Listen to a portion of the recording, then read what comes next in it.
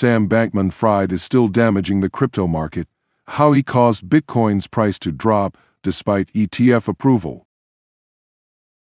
With the approval of Bitcoin ETFs in the US, many were expecting to see the gains in Bitcoin's price to continue, but despite optimistic forecasts that the long-awaited ETFs would trigger a Bitcoin price surge, the opposite happened. Now we're learning why.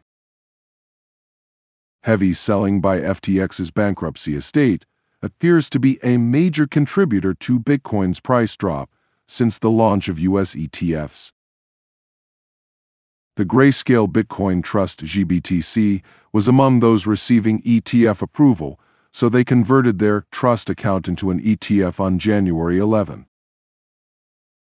FTX had purchased 22.3 million shares of GBTC valued at $597 million in October 2022, but when this converted to an ETF, the value of FTX's position jumped to around $900 million.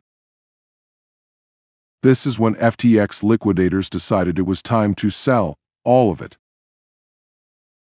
FTX's bankruptcy estate dumped 22 million GBTC shares worth close to $1 billion since ETFs were approved.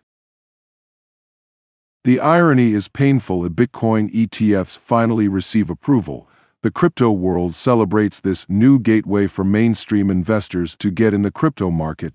Logically, many expected a boost in demand and price.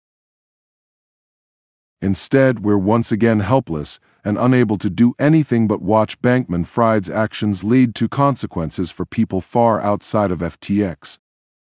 Their liquidation spree officially put a dampener on any immediate ETF boosts to the market. The bright side. Now that FTX has sold its full position, pressure to sell may greatly decrease, bringing back the bull market. While heavy selling by FTX's bankruptcy estate seems to be a significant contributor to Bitcoin's recent price drop, now that FTX has exited its position, some analysts think the selling pressure could now subside. But for now, bears remain in control as today brought more downward movement. Author, Mark Pippin. London Newsroom.